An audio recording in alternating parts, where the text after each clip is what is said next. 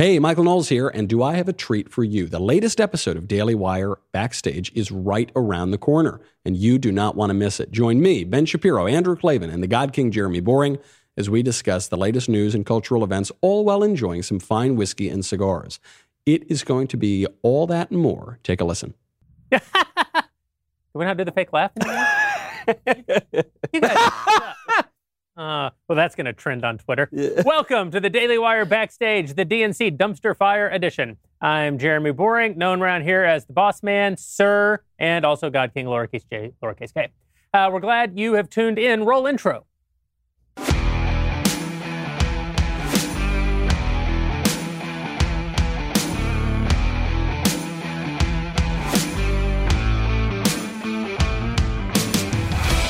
Did the Democrats manage to pick up any new votes after this crap show of a week? Was not naming the Democrat convention the Chaz version a mistake on their part? And will Republicans be able to pull off a better shoe? Is there anyone on God's green earth that Biden is actually will anyone on God's green earth be able to convince Joe Biden to get on a stage and to vote Donald Trump? No.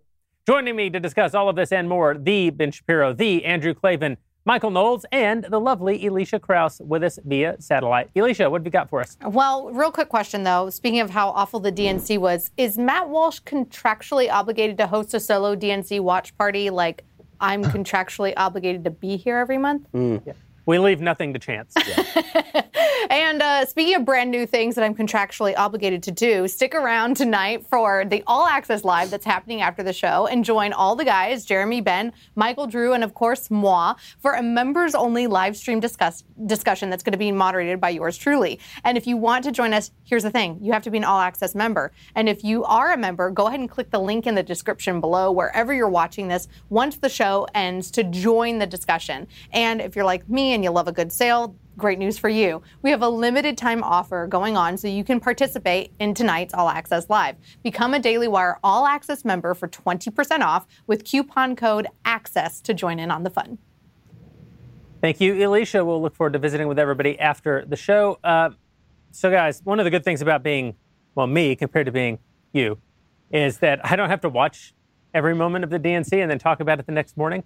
So for me, it was kind of a crash course today as the guys kept chasing me down the hall with a laptop trying to get me to watch various parts of the DNC. And all I have to admit, I found it to be incredibly compelling television. I actually sent in hoping to get the tote bag when they went to commercial break. This was the most horrible public access TV show that has ever existed on God's earth. I thought all of Hollywood was in service to the Democrats. How on earth did somebody think that they could field this thing and call it television? What are they thinking, Drew?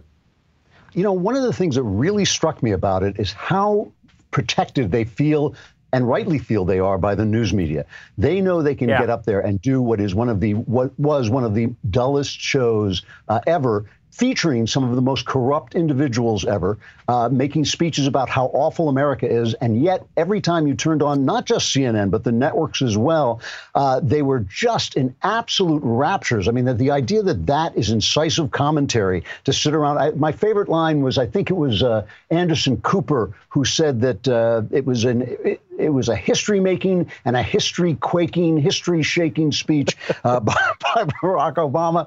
Margaret Brennan of CBS was actually clutching her hands to her chest like Tess Trueheart after she'd been rescued by Dick Tracy. I mean, it was just, they just feel they can count on that, and they don't know we can see them the way we can. And you can always be wrong about this. I think the polls are going to go swing Trump's way after the DNC. I think it was one of the few DNCs that's not going to have the usual bump because it was just appalling. Yeah, there's this problem that the Democrats have had with taking things for granted, which is they keep putting forward nothing. Like, Joe Biden is not a person. Joe Biden is nothing. The same goes for Kamala Harris. That's not true. He's Dr. Joe Biden's husband. I'm sorry. He's Dr. Joe Biden's husband. And they stand for nothing, right? They just lick their finger. They put it up in the wind. They figure out which way it's blowing. They don't stand for anything at all. This was true of the whole DNC. They learned the wrong lesson from Clint Eastwood in 2012, which is everyone looked at that Clint Eastwood speech where he talks to the empty chair, and they said, oh, how embarrassing, what a weird moment. That was the only watchable moment from a party convention, probably in my entire lifetime. It was alive. It was spontaneous. It took an otherwise completely dull campaign, made it a little bit lively. Ideally, you'd want your candidate to be putting forth something new and interesting, but in lieu of that, at least put on a good show. The Democrats just feel that they don't have to. You know, it was there were some telling elements to this. First of all, it was clear that Biden and Harris were complete afterthoughts throughout the entire convention. The entire convention was about how Donald Trump is a very, very bad orange man. And our program doesn't really matter because he's a bad orange man. And then Joe Biden, light bringer, for some reason. They literally used the word light in that speech 11 times, right? I mean, he actually cribbed from Marianne Williamson. So they were all making fun of Marianne Williamson and the dark psychic forces. He just cribbed from her the way he cribs from everybody else. And he did the dark versus light. And Joe Biden, 50 years on Capitol Hill, the light bringer is a weird take, especially after a week of we're in the throes of fascism and we're about to destroy our entire democracy through voter fraud and all of this stuff. But what struck me about the entertainment value, about just the pure entertainment value of it, was that the part of it that was the most entertaining, there were a couple of speeches that were, I mean, frankly, I thought Michelle Obama did a pretty good job. I thought that Obama is good at what he does. I mean, for what he is, he's good at what he does. Biden, it was like watching Nick Wallenda. You're watching it mostly to see if Nick Wallenda is going to fall. And when he didn't fall, there's a sense of like, well, that's good, but also slight disappointment. And the part that was the least entertaining, but in some ways the most amusing, were the actual entertainment figures. So they brought out like Kerry Washington to lecture us on how our lives is at stake. And all I could think is, she's probably worth $30 million living in the Hollywood Hills. Her life ain't at stake under any circumstances. They brought over Billie Eilish straight off the Xanax bottle to inform us how excited she was about endorsing Joe Biden from a graveyard. I mean, like from an actual graveyard. Well, that's where all their voters are. So it was a little right in Illinois. Although, again, I think that endorsing Joe Biden from a graveyard is just too on the nose. It really is not. It's not appropriate, frankly. And they had her sing a kind of bizarre little ditty, and then they had Common do like a 25-minute music video from the end of Selma, and then they had Billy Porter, who I'd never heard of until the last 3 years when he started, I guess, getting up at major events in women's garb and receiving all sorts of plaudits from the media for this. But he's now like a big thing, I guess. And so he did the weirdest version of a Buffalo Springfield song from 1966, written about the Sunset Strip riots, which were essentially a bunch of young people who were too much of a pain in the ass to go home at 10 o'clock at night and broke curfew and then rioted over it. And this was supposed to be the big uplift of the Democratic Party. Like, why is it that Cory Booker doing bad comedy with Bernie Sanders was slightly more entertaining than the people who are the professional They brought Sarah Cooper. Like, who the hell is Sarah Cooper? Why is Sarah Cooper lecturing me about voter fraud? Like, this is the lady who just mouths words to Donald Trump and is on TikTok or something. Why don't you get Tom Hanks? Like, they used to bring Tom Hanks. I want the old days when it used to be like a real cavalcade of stars. Yeah, absolutely. I feel like they didn't bring their A game. I mean, we've been saving the Klavan here for the last 6 months. None of us have seen him in person, much like Joe Biden. He's been locked in a basement, not coming out. But look at him. He's beautiful. Look at that frame. He's got a beautiful, well-lit set there behind him. He's looking good. And a sense of humor. And a sense of humor. And a pulse. Yeah. I actually just don't understand how they could have done such a bad job, and unless it was on purpose. And this is the idea that I wanted to throw out to you guys. Was it actually deliberate to have it look as underground as it did? Because it's their way of saying, we take COVID seriously. We're the only ones who take it seriously. We're so serious about it that we're willing to look bad. In other words, is even that horrible production we just saw just a form of virtue signaling? That might be. That's actually a good theory. It's a good theory. I was wondering, there were times during this that I was wondering whether they were actually trolling people. I mean, Elizabeth Warren addressing the Native American people, Bill Clinton, talking about how chaotic things were in the Oval Office. Hillary Clinton still lamenting the fact that she was robbed. They put Stacey Abrams on the governor's panel, which is the single greatest troll of all time. That's so fantastic. I truly thought that they're so confident. They are so confident that they have sold us hatred of Donald Trump that they don't think they can lose. I really do think that. I think that they are beyond feeling that they are vulnerable. They are putting up this guy who is just a full bodysuit disguise for the far left. That's all he is. And Kamala Harris, whose history of corruption is so dense that if Trump wakes up and starts going after her for that, he can talk forever about what she's done. She is a corrupt public official, an actual, genuine corrupt public official, the kind we used to put in jail. And they're so vulnerable, and yet they seem so confident. It's worrying. I think that our pals over at Reagan Battalion, this was sort of their take on it. Every day they would tweet out the list of all the absurdities. Bill Clinton talking about propriety in the Oval Office, Barack Obama talking about love of constitutional protections and separation of powers. Michelle Obama talking about deep love of the country. You're right. Maybe the whole thing is a troll. It wouldn't be the first time that they thought they could not possibly lose to Donald Trump. We'll talk a little bit more about all that. Right now, though, I want to talk about our friends over at Stamps.com. We've been telling you about Stamps.com for a long time here on the show, and that's because we've been using Stamps.com for a long time here at the Daily Wire. LA has bad traffic. Well, it used to back when people went to work. We don't like to be on the road in bad traffic, and our solution has been to use Stamps.com. You should do it too. Everyone's slowly adjusting to the new normal. You have to be smart about how you do business. Luckily, you have Stamps.com to make things easier. Thousands of small business owners have discovered the benefits of Stamps.com in recent months. Proud to say we discovered it a little bit before that. They've been able to keep their businesses running and avoid crowds at post office, all from their own computers. With Stamps.com, you can print postage on demand and avoid going to the post office. Look, you want to do this. Save yourself money, save yourself time. Don't go out in the world and interact. I'm not telling you to be afraid to go out in the world and interact. I'm telling you to be afraid of going to the post office and interacting with people who aren't smart enough to have already gotten Stamps.com. You don't want to be around those people. Stamps.com is going to make your business and your personal life more successful. They offer all the services of the UPS, but with discounts of up to 62% and no residential surcharges. Here at Daily Wire, been using them since 2017. Benjamin. Well, right now, our listeners get a special offer. It includes a 4-week trial plus free postage and digital scale, no long-term commitment. And again, you get all these big discounts. You get 5 cents off every stamp, up to 62% off USPS and UPS shipping rates. You're going to save time. You're going to save money. Go to Stamps.com, click on the microphone at the top of the homepage, and type in Shapiro for the special deal again. Go to Stamps.com, microphone at the top of the homepage, type in Shapiro, and get the special deal. So we can talk about all of the things that they... What's all the the thing things you that hated were the most? What's that? What's the thing you hated the most? The thing I hated the most about the DNC? Well, all of it. Watching it was awful. I have to admit that the thing that I hated the most about the DNC was the speech by Barack Obama. Yeah. I can't tell you, first of all, how despicable I found his speech to be. Obviously, it was a historic slamming, damming, jamming. I don't remember the Anderson Cooper stuff. It was a very historic speech because we've never seen a former president get up and lay into a sitting successor in the way that Barack Obama did. He's always seen himself as a historic figure, and he proved it. But I just have to be honest. I've just been so glad over the last 4 years not to have to listen to that blowhard, the only guy in the history of the country to think that he was slumming in the presidency, to think that he was too good from the job from the minute that he got it. He was the kind of guy who makes the ocean stop rising, and then we made him go to work and put on a tie every day. Yeah. And I think he resented the country for it.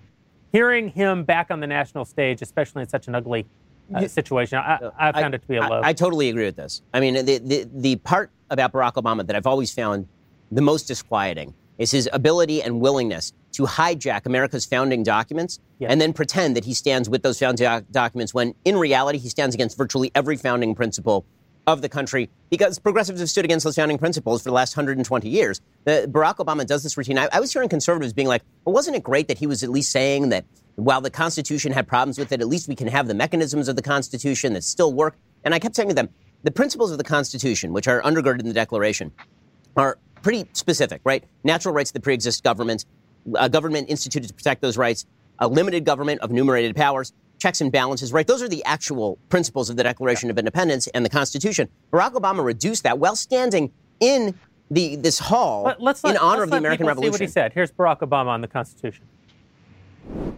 I'm in Philadelphia, where our Constitution was drafted and signed. It wasn't a perfect document.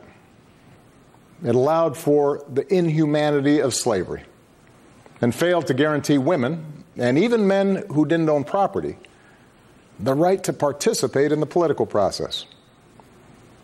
But embedded in this document was a North Star that would guide future generations. A system of representative government, a democracy, through which we could better realize our highest ideals. I'm sorry to interrupt just on this, but I have to correct the record. What he said is not true. Yeah. This idea, first of all, that obviously women did not vote in large numbers at the time that the Constitution was ratified, but some women did. In the state of New Jersey, women did vote. This idea about slavery, that the framers of our country decided, okay, well, we'll let the slavery question pass to another day. This was an extraordinarily hot topic at the Constitutional Convention. They did more to guarantee the end of slavery than anybody else had done in the Western world. And what was the alternative? alternative to allow there not to be any union, and then you have no way to abolish slavery. It's just on the factual points, he's wrong. But the part of it that's really despicable, and this is what he's been doing for years. He did it in his second inaugural, and I was the only person who got really irritated by this. He would cite the Declaration of Independence, and then he would say things like, but we don't all have to have the same definition of liberty, which is exactly what is at the heart of the Declaration of Independence, is that we do have the same definition of, in fact, that's the only thing we basically have to agree on.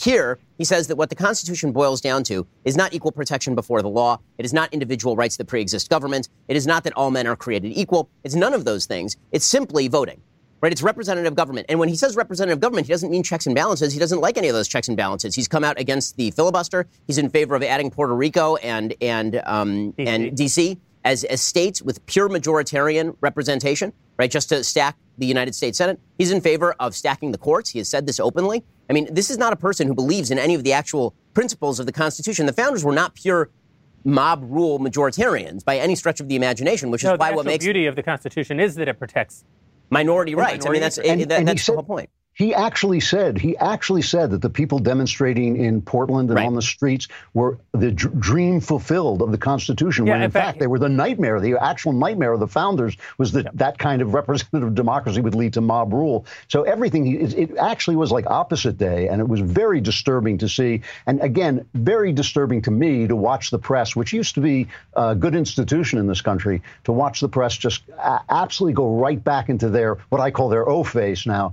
They go back right into their O-face, just loving in ecstasy at this president. And it just reminds you again that it's not the way they cover Donald Trump that's so disgusting, though it is, even Trump, who deserves some of it, it is disgusting. But it's the way they covered Obama and then covered Trump. And before the that, way that they cover Barack Obama destroyed the media in America. Yeah, that's actually his most lasting contribution as president. He came along, and because of the unique superficial aspects, this is the amazing thing about it. It isn't the deeper things about Barack Obama. It's purely the superficial ones. Created an environment where the press could not in any way be critical of him. Yeah. He was almost like you couldn't construct a better figure to be immune from any sort of criticism from the press. And so after 8 years of that, they have no credibility left, right? And you could almost say that in their attacks on Trump, they're trying to overcompensate to show that, no, we are still a vibrant, institution that speaks truth to power. But democracy dies in darkness and all that. Yeah, democracy dies in darkness. But it is true that the orgasmic level of coverage, the journalismic, the journalism was just getting everywhere. Well, it was really sticky and awful. The fact that they were journalisming all over the place, the way that they were after Obama's speech, it was really disturbing. And there's something that Obama does, and it's clever, but Democrats have been doing it for 60 years. And that is this inside-outside game, where they say democracy works when we win. When we lose, democracy isn't working, so you need to get out in the streets. Right? And that's what he did during the speech. He said, the protesters are democracy fulfilled, but I'm here to tell you that the system of democracy does work. So if you vote and you elect people like us, then we will do the work for you. Okay, what that really is to all Americans who are not voting for Democrats, that is tacit blackmail. That is, if you do not vote for us, we will allow these riots and looting and all of this stuff, which, by the way, 8 hours of coverage in prime time, not a single mention of a riot, not a single mention of looting, not a single mention of property destruction, by the way, not a single mention of Chinese repression or Chinese aggression, not a single mention of Iran, not a single mention of any of these things, right? It's just hunky-dory out there, apparently, particularly in protest land. But there actually was a reference to Iran, wasn't there? If we elect Joe Biden, we're going to be back in the Iran deal, which is really exciting. Really exciting. I actually want to talk about, Ben, what you just brought up. Is it the case that the argument that Democrats are making is vote for us and maybe we'll stop burning down your cities? Is it truly the case that they're saying vote for us and maybe you'll get to go back to work and have a job again? Is it blackmail? I've always noticed when they say these riots are mostly peaceful, I immediately think of the mafia protection rackets. They didn't blow up my store; they're mostly peaceful, and that is effectively what they're saying. And it even goes deeper than that, because frequently in tyrannical countries, there's not a lot of crime in the street. The repression is so tough that people are afraid, because you get executed or whipped or whatever if you commit a minor crime. So there's not a lot of crime in the streets, but all that crime is sucked into the government. The government are the ones who are committing the crimes against liberty and against people. And that's what they're essentially saying. We'll stop rioting in the streets, but the goals of the rioters, which are anti-American per se, will infest our government. By the way, on the policy. lockdown point that you're making, this is 100% true. I mean, they featured Andrew Cuomo, who killed 11,000 nursing home patients, right?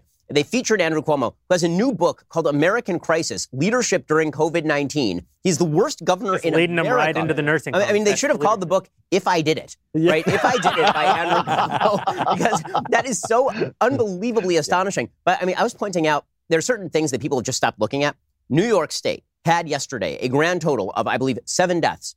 New Jersey, the entire state, had a grand total of 8 deaths yesterday from COVID. Not that they occurred yesterday, that were reported yesterday, which probably means that it's lower than 7 or 8 deaths in those states. Manhattan had 0 deaths and 64 total diagnosed cases of COVID-19, and they're not reopening anything. Of course. So now there's no way to argue that's not political, because the metric doesn't exist by which you cannot open under these circumstances. That's crazy talk. But it's like New Zealand. There's no argument going on anymore. You know, it's to this point on democracy.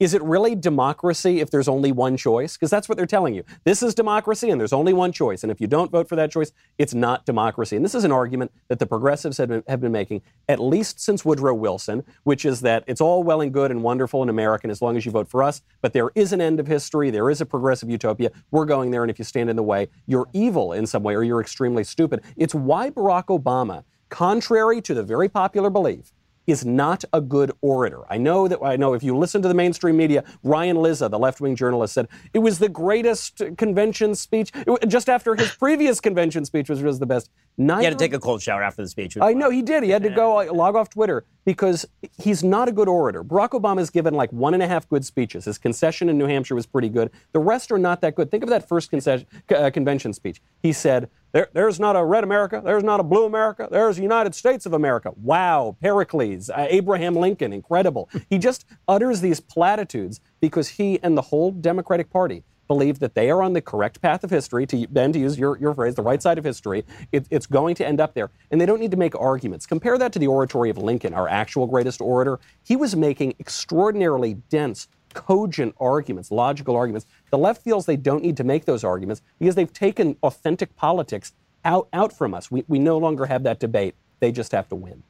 And without journalism, there's no one to talk about what is not being said. So, for instance, Michelle Obama mentioned what a great job Joe Biden did during the Ebola crisis. But Ebola is not a disease that spreads very easily. During the H1N1 pandemic, or the flu, that was a complete foul up by that administration. If that had been as bad as COVID-19, it would have been an absolute slaughter. Millions of people literally would have died by their own admission, by the admission of the people in the administration at the time. They said, we screwed this up. It was just luck that we got away with this the way we did. And so, that's the kind of thing that I think a journalist should reference. A journalist on both sides. They should do it to Trump. They should do it to the DNC. But when you only have them like clutching their chests and rolling their eyes at how beautiful it is, you really are cheating the public of a fair look. Now, it doesn't bother me that politicians lie. That's part of their job. It doesn't bother me that they support their team over the other team. That's part of their job.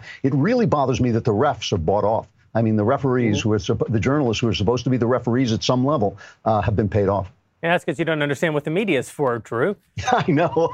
So I want to tell you guys about my second least favorite moment that happened in the convention. But first, I want to talk about our friends at Policy Genius. I've been telling you guys now for a couple of months about my own personal experience of getting a life insurance policy first for myself and then a policy for Mrs. Boring from Policy Genius. Both of those have been accomplished. If you haven't already gotten your policy, what you waiting for? You need life insurance policy, especially if you find yourself in a position of responsibility for other people, for a family, for children, then you want to take care of them. The way that you do that, especially with things as difficult as they are in the world today, is with a life insurance policy, and there's no better place to get it than Policy Genius. Look, I tried other places. I actually tried other places just as a control in the experiment to see if Policy Genius was as good as they say they are. I went to some other websites and tried out to see what they would give us, and the answer is yes. Policy Genius is as good as they say. It is as convenient as they say. It couldn't be faster, it couldn't be easier, and it couldn't be more important. Right now, you could save $1,500 or more every year by using Policy Genius to compare life insurance policies from a variety of servers. When you're shopping for a policy that could last for a decade or more, those savings really start to add up. People ask me, what is Policy Genius? Well, it's an insurance marketplace. It's built and backed by a team of industry experts, and here's how it works. Step one, you head over to PolicyGenius.com. In just minutes, you can work out how much coverage you need and compare quotes from top insurers to find the best price. Step two, you apply for the lowest price. Even I could figure it out. They stacked up all the different prices, and I was able to, and with this brain of mine, pick the lowest one and click on it. Step 3, the Policy Genius team handles all the paperwork and all of the red tape. They even scheduled, in my case, someone to come over, even in the era of COVID, to come by the office and do the physical that I needed for my policy. They did all the work, not the insurance company. I actually hit a few snags. I needed to reschedule. I didn't have to call the medical practitioner. I had to call Policy Genius. They handled everything. They even have policies which allow eligible customers to skip all of that hassle, like the medical exam, and do it over the phone. That kind of service has earned Policy Genius a 5-star rating across 1,600 reviews on Trustpilot and Google. But you don't need those reviews because I just gave you the best review. I used it. It worked. I used it for my wife. It worked for her. Even Ben Shapiro used it. That's the soft sell. The hard sell. You're going to die. I'm sorry to tell you this. It may not happen today. Maybe not today. Maybe not tomorrow, but soon and for the rest of your life. And this is why you need to head on over to Policy Genius right now and get started. You could save $1,500 or more a year by comparing quotes on their marketplace. Policy Genius. When it comes to insurance, it is nice and very important to get it right. Go check out policygenius.com right now. So I want to tell you about my second favorite moment, my second least favorite. I guess it's my favorite because I enjoy being angry at the DNC. We have a clip of it. It's clip number 5. And this is, Andrew Cuomo comes out and he says one of the craziest lines of the whole convention. He said that COVID-19 is a symptom. It's not the disease. It's like, it's thinking like that gets every old person in a 12-city He called it a metaphor. He called it a metaphor. And all I could think of was the old Jack Handy joke. Right, that my grandmother used to say that laughter was the best medicine, which is why 7 of us died of dysentery. But my least favorite moment was actually, and I know that we're supposed to be very sensitive to these sorts of issues, but when they trotted out the daughter of a Trump supporter who died of COVID-19, I think we have the clip, and then I'm going to tell you everything that's wrong with it. Let's run the clip. My dad, Mark Anthony Urquiza, should be here today, but he isn't. He had faith in Donald Trump. He voted for him, listened to him, believed him and his mouthpieces when they said that coronavirus was under control and going to disappear, that it was okay to end social distancing rules before it was safe, and that if you had no underlying health conditions, you'd probably be fine. My dad was a healthy 65-year-old. His only pre-existing condition was trusting Donald Trump, and for that, he paid with his life. So I'm sorry. This is the most despicable thing that I've ever seen in American politics. First of all, this Kristen Urquiza, terrible that her father died, but this is egregious behavior on her part. She is essentially telling you that her father is a rube who deserved what he got. He deserved to die because he backed a politician that she doesn't like.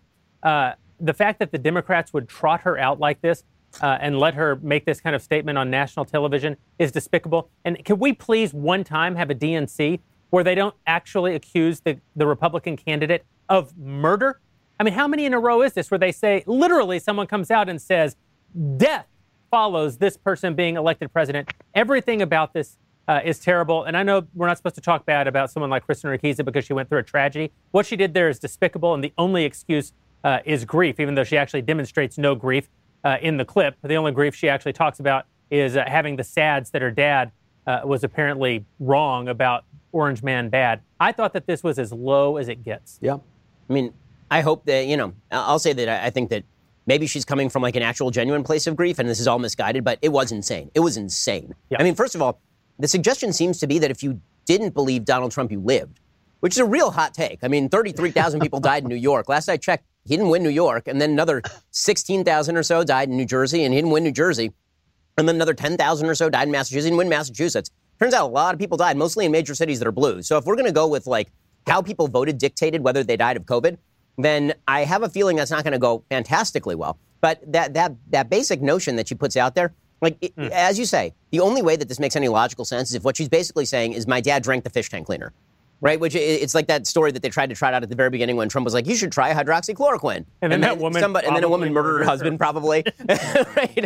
Now, allegedly murdered her husband by feeding him the fish tank cleaner and being like, "Donald Trump told me that my husband should take this cyanide. I can't believe Donald Trump killed my husband. Also, I took out a life insurance policy one day before, but Donald Trump told me to do that." Like it was sort of like that. It is You're right. They've been doing this now for like several conventions in a row. In 2004, it was all about Bush and Iraq, and then it was about Romney being a terrible, terrible person who killed a woman of cancer, right? By Bain Capital buying out a business and restructuring it or something. So this is it's nothing new, but it was the blaming of COVID, like the willingness by every single politician in America, apparently, to blame Donald Trump for the ravages of COVID. Biden did it himself, too. When Biden was pledging, well, I'm going to end COVID. By the way, Biden's list of promises, pretty extensive. He promises to stop every threat seen and unseen. Yeah, let's play that clip because it really is just jaw-dropping. Here's Joe Biden. Being alive. Our current president has failed in his most basic duty to the nation. He's failed to protect us. He's failed to protect America. And my fellow Americans, that is unforgivable. As president, I'll make you a promise. I'll protect America. I will defend us from every attack, seen and unseen, always, without exception, every time. Wow. Also, he pledges never to give you up, never to let you down, not to run around and desert you. Yeah. He will never make you cry. He will never say goodbye. He will never tell a lie or hurt you. Well, did you see here, what Joe Biden left out of that speech is what he said at the beginning of COVID, which is that we shouldn't shut down travel from China. He called Trump's travel ban a hysterical xenophobia, to use his words. And I think, so there's this kind of formal aspect of why it was so wrong to launch this attack. There's also the substance, though. All these Democratic politicians handled COVID way worse than Donald Trump. And right. Andrew Cuomo, his policies are directly responsible for the deaths of thousands of elderly New Yorkers. Nancy Pelosi. But that's just a metaphor. Oh, it's a metaphor. For how bad Andrew Cuomo is at his job. No, you're right. You make that good point. When was Nancy Pelosi going to say, hey, come on down to Chinatown, like she did without a mask, no social distancing at the start of COVID? I guess what they're banking on is what we've been talking about all night, which is that the press are going to fawn over them. They're not going to call them out for any of this. And it's a total fantasy. So this brings me to my theory on how Donald Trump could be guaranteed to win the election. You guys want to hear it? I want to hear it. Yep. Donald Trump gets 8 primetime hours next week for the RNC.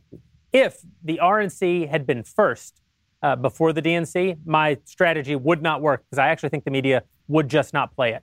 Since they played all 8 hours in primetime of the DNC, they have to play the RNC.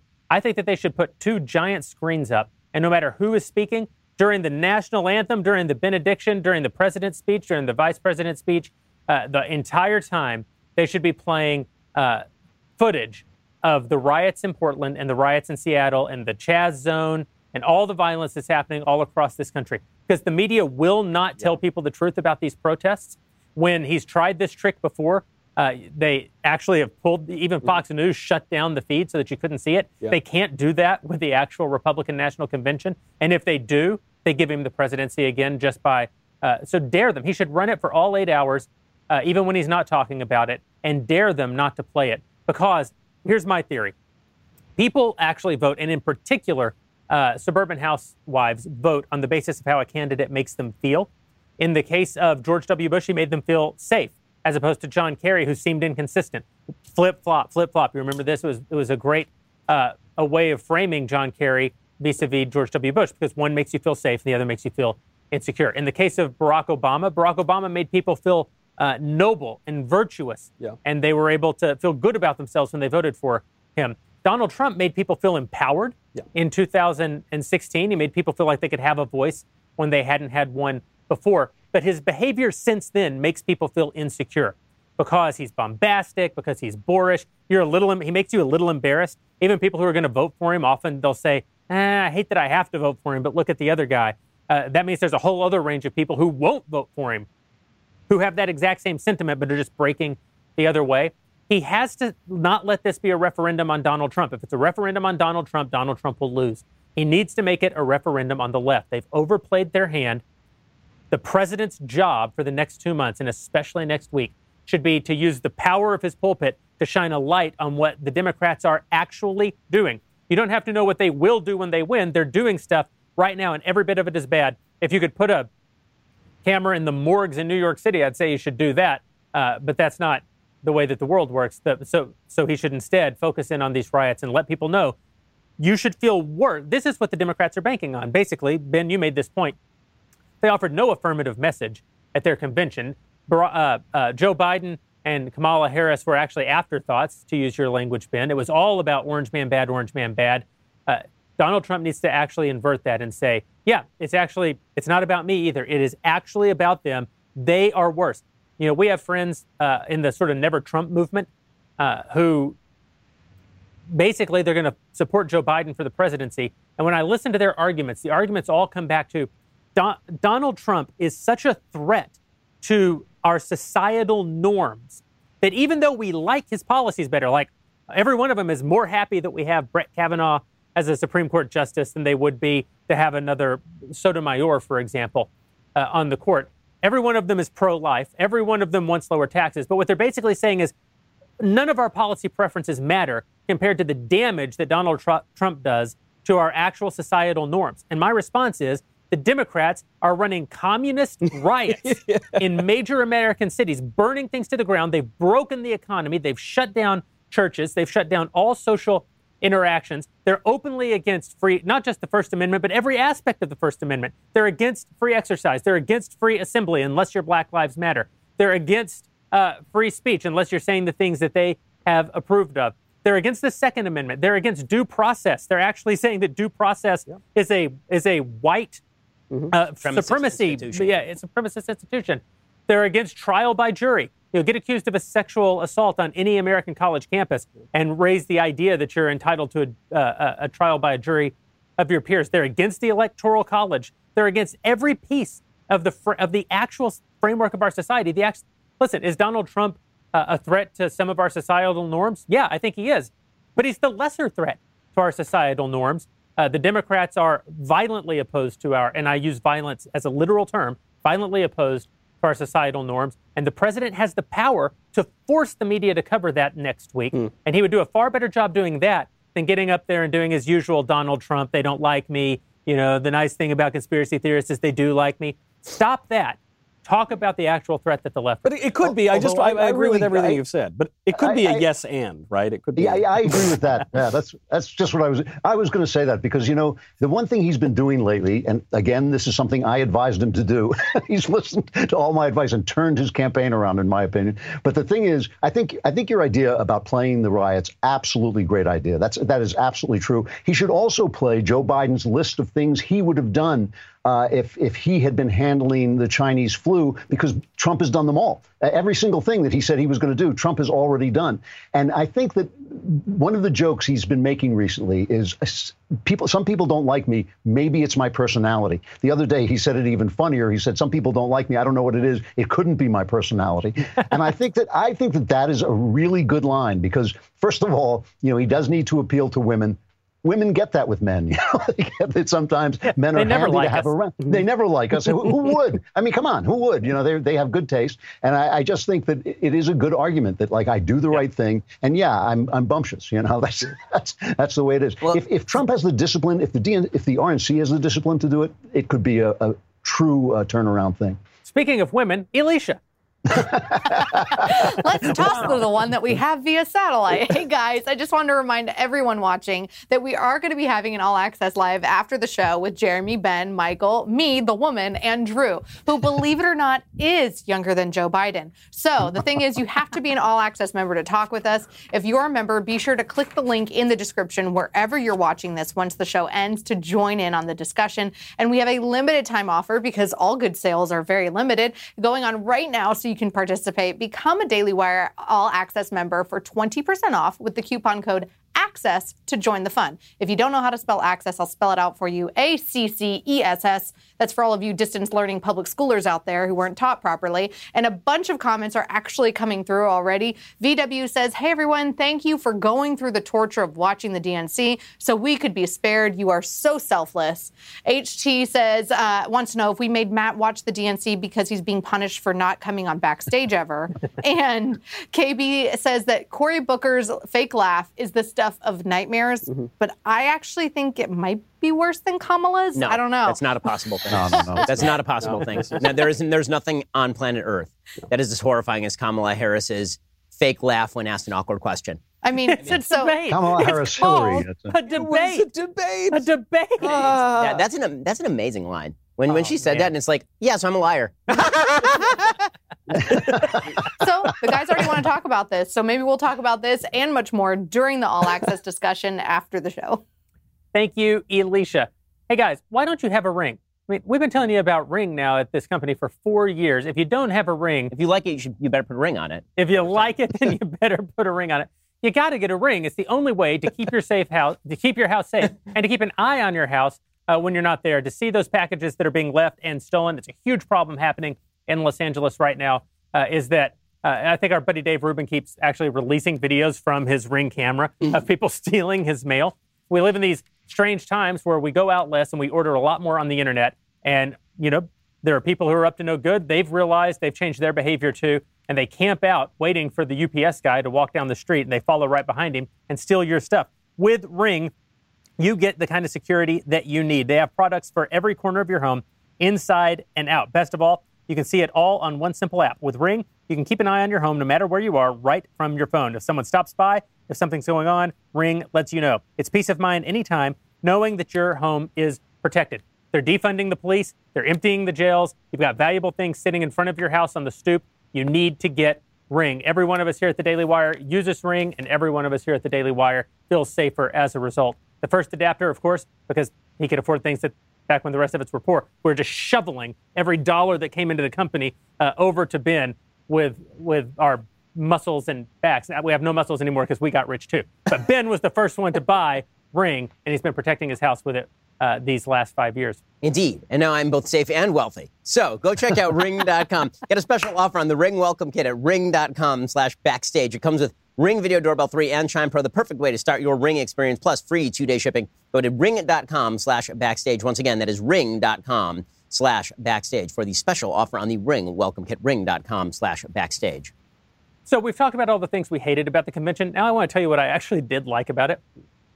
I love this in politics. I thought our side was always guilty of it. I didn't know that their side could be much, much worse. I love it when people in politics talk about the Ute. Mm-hmm. They love to talk about the Ute. The Ute are the future. Barack Obama had this whole line in there. To the young people who've been burning down our cities, beating people in the head with bricks and smashing windows, you are democracy in action. You are the future. You're better than any of the young people who ever went before you because you're still young and they all got old. Every one of them now is old. And they had to be convinced not to be racist, but you weren't racist from day one. You're the best Ute ever to Ute. And then they gave Alexandria Ocasio-Cortez 60 seconds to talk at the DNC. And this is what politicians always do. They pay lip service to young people because they know that young people are rubes. And they also know that the young people won't actually turn out to vote. Then when it comes to actually entrusting anything to young people, they basically say, put a couple flags behind her and let her talk for 60 seconds. I think we actually here's what she had to say. In fidelity and gratitude to a mass people's movement working to establish 21st century social, economic, and human rights, including guaranteed health care, higher education, living wages, and labor rights for all people in the United States. A movement striving to recognize and repair the wounds of racial injustice, colonization, misogyny, and homophobia. That clip is going to play on a loop at the Gulag, and it will be the last sound you ever hear. I got to say, I said before I didn't think Sarah Cooper was funny, but she's hilarious. She's great. That was hilarious. Wait.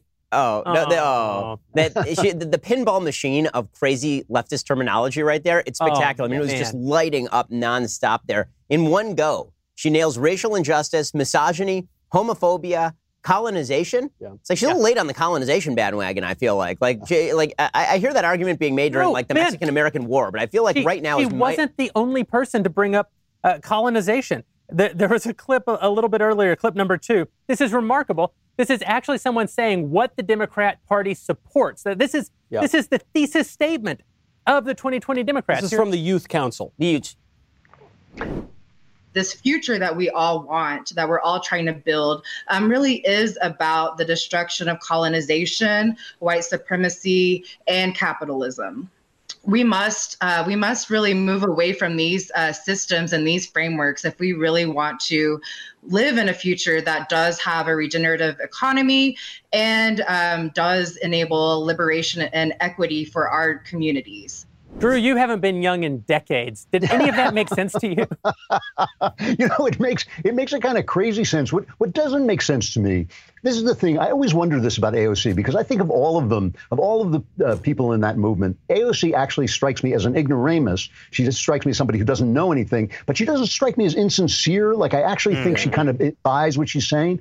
And what gets me is why they never ask themselves, if we're socialists, how come every gigantic corporation in America is supporting us? Why is it that places like Amazon, which is making gazillions of dollars, why are they sending like guys like me who want to read like poetry? Why are they sending me, recommending these, anti-white, anti-racist things? Why doesn't it occur to them that the richest donors in the country, like, for instance, of the 10 richest donors in the country, 9 of them supported Barack Obama? How come it never occurs to them that the people that they're supposed to hate are on their side, and something may be wrong, that maybe they're pawns, maybe they're being used? Talk about using the youth. They're not just using the youth, they're using the socialists and they're using the rioters to get what they want. And this is something that is supporting these globalist, humongous corporations that are now really a greater threat to some of our freedoms than the government. Well, you saw this tension come out with the DNC, which is that they've been stoking, as you say, the riots and these young people to go out and talk about how terrible America is. But they realize that burning the American flag and toppling George Washington does not exactly play well in Peoria. So they have to limit the amount of AOC time. Unfortunately for them, because it's a Zoom convention, we can get all the little clips from the youth caucus and then push them out there so we actually do get to see them. But you see it really just in Andrew Cuomo, right? Which is that these youths are saying what the Democrats have really believed for a long time, but the youths are actually saying it. So Andrew Cuomo comes out and he says, we're America tough. America builds back. We're the greatest country ever, right? But 18 months ago, Andrew Cuomo said, we're not going to make America great again because America was never that great. Direct quote. That's what they don't like America. They're literally setting the flag on fire, and they realize that for an election, they've got to play up the patriotism. So Cuomo, trained, practiced liars like him, can get that sort of thing done. Biden, Obama, all those guys. But those youths, you got to maybe constrain them to 60 seconds of anti-colonialism or whatever, and then move on. This is the really wondrous thing about how the DNC works. So we only see the prime time. The prime time is basically just the Tinder profile, right? I mean, the prime time is where you put up a picture of Brad Pitt on your dating profile, and then actually you look like Steve Bannon. Yeah. Right? And not supposed to do that? and all of the stuff that's happening during the day is what's actually bubbling under the surface and over the surface in the Democratic Party. So for 8 hours, you got no indicator of exactly what Democrats were going to do, except that they don't like guns, right? I mean, they're big on the gun control. They put that in prime time. And they like the environment, apparently. And that means that Gavin Newsom's going to go stand amongst the trees hiding from James Comey. But aside from that, you really have no clue what their actual policies are, because they didn't talk about any of their policies. All they talked about the entire time was that Donald Trump is a big, bad, orange, mean, fat, bad, mean man who's orange, right? That was the entire pitch. And that's why Joe Biden never had to mention Trump's name in his speech, and he didn't, because his entire pitch was, I'm empathetic. So, first of all, on empathy is a terrible quality in a politician. You don't actually want empathy in a politician. It's one thing to say you want sympathy from a politician. If you want empathy in a politician, there's an entire book by a sociologist named Paul Bloom about how empathy actually perverts public policy, because when you put yourself in the position of one specific other person, you're ignoring all of the other people that you can't be empathetic to by nature. So when they do this whole, I want a politician who cares about me. Joe Biden said this too. He said, my father used to say, I don't care, I'm not asking government to solve my problems, but I want government to understand my problems. I thought to myself, like at the DMV or what? Like who?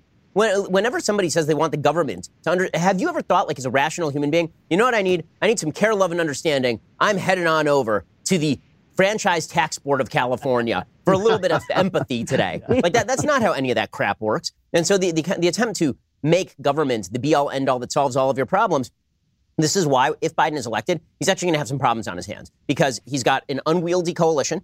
He's getting elected on the basis of rejecting that entire coalition. His entire speech was based on patriotism. Hey, the man attends church. Hey, the guy loves family. Hey, the guy loves schools and schools being open. Jill Biden did her entire shtick from a closed public school and then blamed that on Trump, who's been begging to reopen the schools. Yep. Right? So the entire Democratic coalition is completely unwieldy, and they've guaranteed their entire base the world. Right?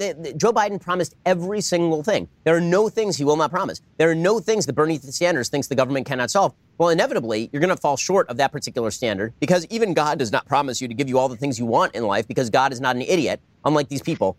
So that's actually going to be a rather difficult thing to pull off, which means that either Joe Biden has to cave to the radical left, or Joe Biden is going to spend his tenure trying to fend them off. Either way, it's not going to be very good for the country. Yeah, the other thing about the empathy thing is that there's not a lot of empathy for the rest of the world in this hatred of America. It really is embarrassing to me to have these young people come out and talk about how we're colonial and we're sexist and we're racist and all this, while in Hong Kong, people are being pulled off the street and arrested for waving the American flag. And the entire world right now could be and should be and would be looking toward America to enhance their freedom against truly oppressive movement out of China, truly oppressive criminality from Russia. These are things that are actually threatening the world, and the people look to us as the symbol of the freedom that all of them long for and all of them want to protect.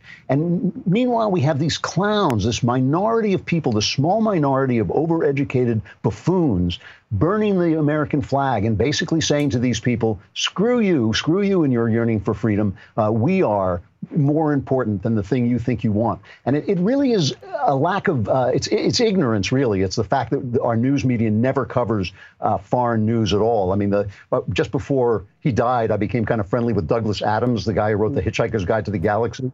And he was an Englishman. And when he came over, I said, well, how are you enjoying America? And he said, well, the news blackout is a little tough to take because he never heard a story from anywhere else on Earth. So when they're talking about racism, they've never seen racism. When they're talking about tyranny and authoritarianism, they've never seen it. They don't know what it is.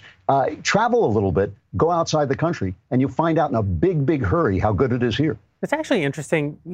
You both made me think of this, that the left, they expect their politicians to lie, and they feel like they're inside, like they're in the lie with them. Yeah. So it's okay with AOC if Joe Biden gets up there and drapes himself in the flag, because it's actually a calculation. She understands, I hate the country. I want to dismantle the country. I want to fundamentally reimagine the country. But I know that the Rubes and Hicks, who aren't as enlightened as me, need to hear this kind of talk. On the right, we don't have anything quite like that. If our politicians don't say the things that we actually believe, we get angry with them. The left, I think it's because they know that the media is in the game with them. They know that all the major institutions are in the game with them. They can lie directly to all of the undecideds, and they're perfectly comfortable with it. They face no That's a repercussions. really great point. That's like Obama opposing gay marriage and no one ever saying a word or holding it against him. And the actual opinion that he held would now get you fired. Yeah, you did see this a little bit with pre-Trump Republican politicians. So the issue probably where it's most clear is the Israel embassy. So every politician since the 90s has said we're going to move the embassy in Israel to Jerusalem. And then we all listen to that and we say, that's a good idea, but we all know they're not going to do it. And then so Trump goes ahead and he was actually presented by the State Department with a pro and cons list of reasons to do it and reasons not to do it. And the reasons to do it was completely empty. They didn't see a single reason to do it. And yet he did it. And everyone was shocked. Even Republicans were shocked. They said, no, we knew what you meant, but Trump has this odd thing because he's not practiced in politics that he just thinks when someone says you're supposed to do this, you actually do it. And that sort of thing is pretty refreshing. And it does change the dynamic a little bit from left, right, Republican, Democrat to this kind of establishment where we're all lying to one another and actually inserting a little bit of the voice of the people. I actually think that what you just said, though, Michael, may reveal something even worse. Because, yes, when the Republicans would say they were going to move the embassy, they were obviously lying. But they were saying what we wanted to hear. Because we, the Republican voters, did want to move the embassy. But the extreme left doesn't want the sort of ideas that Biden is espousing. And the reason I say it's something far worse is because I actually just realized all the lies are aimed at the same group of people. All the lies told by both parties are aimed at the people in the country who like the country, like our allies, want us to be strong, want to be left alone. The Democrats lie and say that they're like us so that we'll vote for them. They're not like us. The Republicans lie and say we'll do the things you want, even though they won't do any of the things that we want. But only one group of people really gets fed all the horse crap in this country. Yeah, it's a great point. Well, I also think that the Democratic Party, I will say, I think that it's pretty obvious they've abandoned the mail vote, right? They recognize that the gender gap in this election is just going to be overwhelming. Yeah. And so the entire pitch, which was empathy and Michelle Obama doing the empathy routine.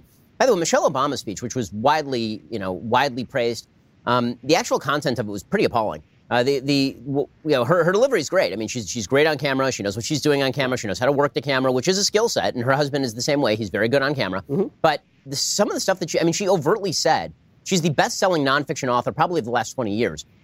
And she essentially said, I know a lot of people may not listen to me because I'm a black woman. Who are these people who are not going to listen to you because you're a black woman? Like who? The two most popular women in America probably are Oprah Winfrey and Michelle Obama. So I'm having a tough time with that one. And then she suggested openly in the speech that there is a never-ending list of innocent black people being murdered by the cops. That is a direct quote, that there's a never-ending list. And I thought to myself, well, it kind of has an end, considering there were 15 unarmed people shot by the cops who were black last year. Now, that's like, I can fit that list basically on like a small slip of paper. And each one of those, and first of all, not just because you're unarmed doesn't mean that you're innocent. Some of these people were trying to grab a cop's gun. But beyond that, the number of innocent people who are murdered by the cops every year is extraordinarily low, which is why we actually do know all their names. When people say their names, I keep thinking to myself, well, we know their names. Yeah, we can. I mean, it did strike me during the DNC that the same exact people calling for gun control and federal gun control are the same exact people saying that if Donald Trump sends the feds to Chicago to disarm gang members, it's bad. So they want, I don't understand what they want. Do they want the feds to come in and take the guns away from the bad guys? Or do they want the feds to not come in and take the guns away from the bad guys so long as the feds happen to be run by Republicans? Which suggests to me that, once again, the agenda has nothing to do with bettering anybody's life and much more to do with the ascension of political power. I want to get your guys' opinion on something, and that is, what do you think that Trump has to do beyond the political? Because the attack here is very obvious, and that is a character attack. This entire thing was a character attack. It was an 8-hour-long character attack. Look what a nice guy Joe Biden is. He helps out kids who are stuttering. He has terrible personal tragedy in his life. He's very empathetic. He's very caring. Joe's the kind of guy who gives women massages even if they don't want them. Right? Joe's a very empathetic gentleman. And, I mean, by the accounts of people who know him, a lot of this is true, right? He's apparently not in the world of politics where he's busy destroying Robert Bork and trying to go after Clarence Thomas and wreck him and all of that kind of stuff. But on an interpersonal level, he's supposed to be, quite charming and very nice and pretty empathetic. And I don't know how Trump combats that other than, fighting back on all of these other grounds that we're talking about and shutting the hell up. I cannot overemphasize this. He needs to shut the hell up. Okay, like it is political malpractice for the president of the United States to grant nothing but gasoline to the stovetop fire that Democrats are trying to light here. You recall that he won the election last time, not just because James Comey decided to drop that letter on Hillary Clinton last minute, which did make a difference, but that he went completely silent for a week and a half. Yeah. For a week and a half, it was the only time, really, in the last several years, where Donald Trump realized, wait a second, if I get out of the way and I just stand over here for a second, things are going to go a lot better for me. Just let all the focus be on Hillary Clinton. I think Democrats are counting on Donald Trump needing to be in the spotlight all the time. And they're banking on that. They think they can just respond to him all the way to the election. And maybe that's true, but I don't think it has to be true. I think that he can very easily, if he's an intelligent human being, which I have been told by reliable people that he is, then it should not be that difficult for him to turn it down, at least on Twitter. It should just deprive the narrative of some oxygen for like 5 seconds. He was live tweeting Barack Obama's speech in all capital letters while Barack Obama was criticizing him as being fundamentally unserious for live tweeting things. Okay, that is a bad look, and it's a fundamentally flawed practice of politics. If he wants to win, and all of us are planning on voting for him, so far as I'm aware, then he needs to do some things to change this perception. But if I think he summed up the strategy very well in a meme, actually. That he tweeted about a month ago. But the meme actually was really important. It kind of gets to your point, Ben, which is, he said, they're not coming after me. They're coming after you, and I just happen to be in the way. And that's the message. The Democrats are worried about the obvious point that they hate the country because they burned it down. And you could see that throughout the convention. So what President Trump can do, I think, is your strategy, Jeremy. He can play those sorts of clips. He's got to go after that. And he's got to make it not just a left-right thing, not just a Republican-Democrat thing. It's people who like the country and people who hate the country. And I actually do think, to your point, Drew, Trump has a bit of a self-effacing sense of humor about this. He knows his personality can be grating. And if he, like he did in that meme, takes himself out of it and he says, look, I am this one guy, I don't know how it happened, but I am one guy standing up against not just the left, not just the Democrats, but even some Republicans, even someone on the right, and I'm doing this weird thing, but it's for you guys. I think that's a strong message. The Democrats ceded the American flag. The Republicans would be insane not to pick it up and make it the symbol of the party. I completely agree with this. I think Jeremy's got the right idea to make sure that people know what the left is doing, to be very specific about it, to make sure he's been really good. He's been really good after I got Brad Parscale fired by coming on. I went on Ben's show. I subbed for Ben on his show and told Kellyanne Conway to fire Brad Parscale. A day later, the guy was gone. It was really that fast. Wields unimaginable power. It's amazing, the power of the Ben Shapiro show. But I have to say, I think since then he has done the one thing that he should do, which is you campaign as president by doing stuff. Making peace in the Middle East, and making sure that you go after Iran. Those are the kinds of things that really show up well. I think it's right to focus on what the left is doing. The left is really, never mind their words, never mind their smiley faces. This is what they do. And I do think this idea of having a bit of a sense of humor about his personality, which makes the news media look small, by saying that one of his great lines of his presidency was, "I don't drink. Can you imagine what a nightmare I'd be if I drank?" Bingo. That's the kind of self-awareness that I think plays really well, but it also makes the media look like what they are, which is corrupt, small people biting at his ankles. Yeah, I guess I already answered the question when I said I think that he has to make it about what the left is actually doing, not just about what they say. I do agree, Ben, that he also has to kind of get out of the way.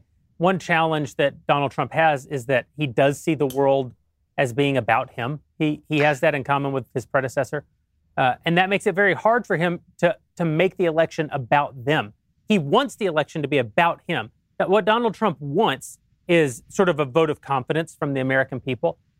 That's not what's actually in the offering, though. What he needs is a vote of no confidence against the left. He needs to understand, sort of like, to take it all the way back to our first president, George Washington understood that he didn't have to win the American Revolution. He had to not lose the American Revolution.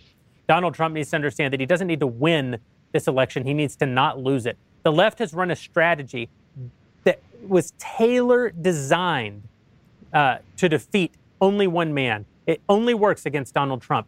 And so for a brief moment, I watched this show. It just wrapped up its 7-year run called Marvel's Agents of S.H.I.E.L.D.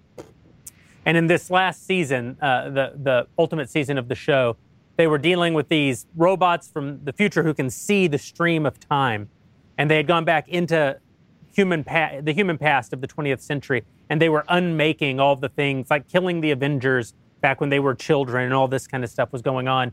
And so no matter what our heroes do, they can't win. They can't win because the people, the robots, see the stream of time in terms of probabilities.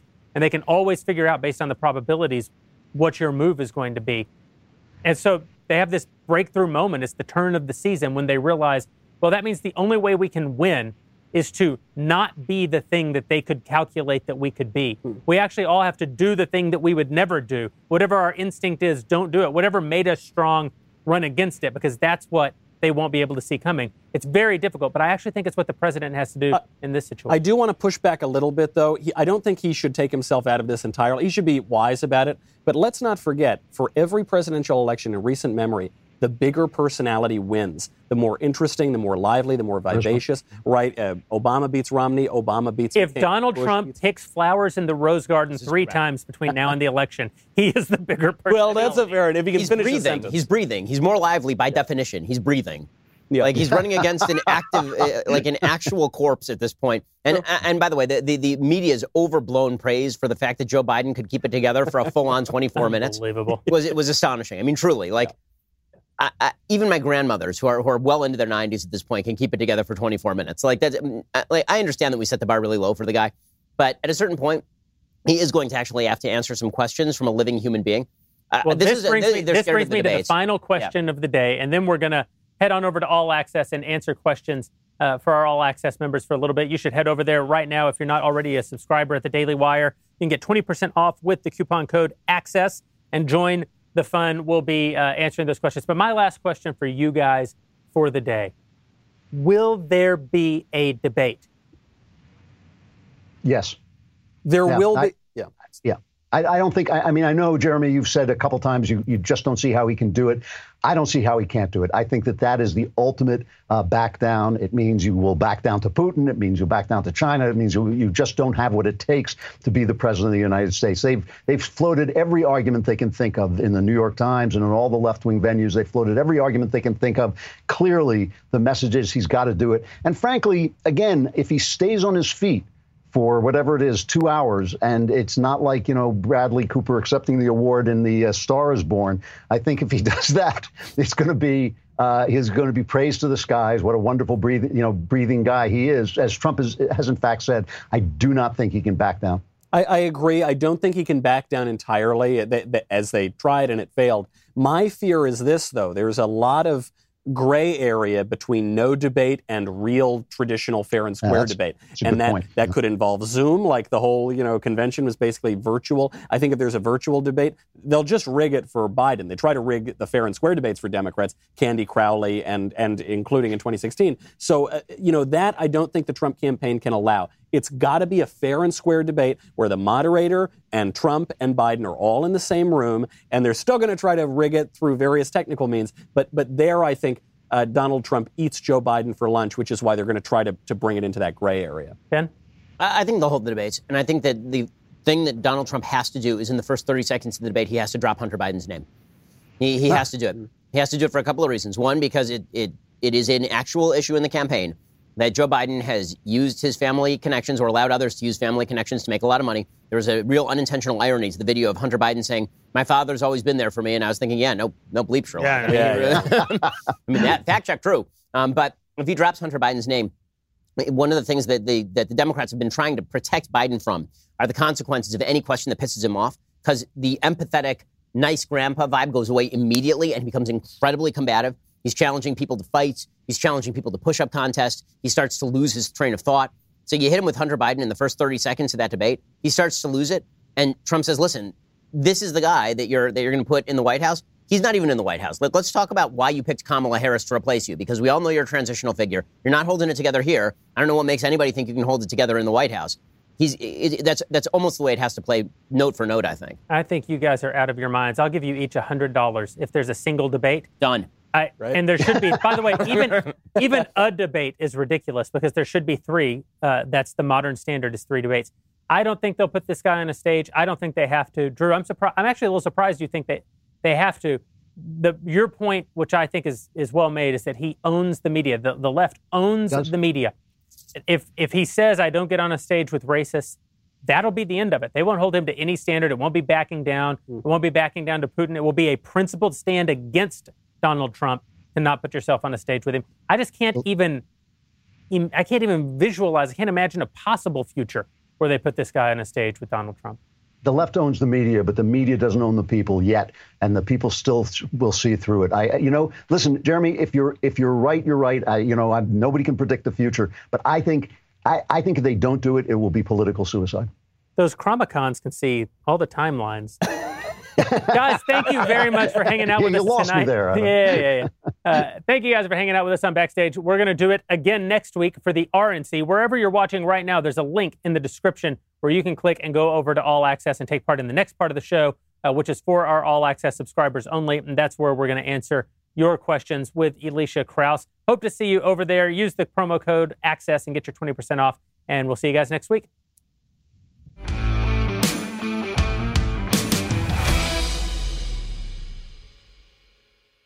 Daily Wire Backstage is produced by Robert Sterling. Executive producer is me, Jeremy Boring.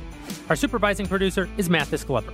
Our assistant director is Pavel Wadowski, and our technical producer, Austin Stevens. Our segment producer is Katie Swinnerton. Editing is by Jim Nickel. Audio is mixed by Mike Coromina, and our audio assistant is Robin Fenderson. Playback is operated by Nick Sheehan, and hair and makeup is by Nika Geneva. Daily Wire Backstage is a Daily Wire production. Copyright Daily Wire 2020.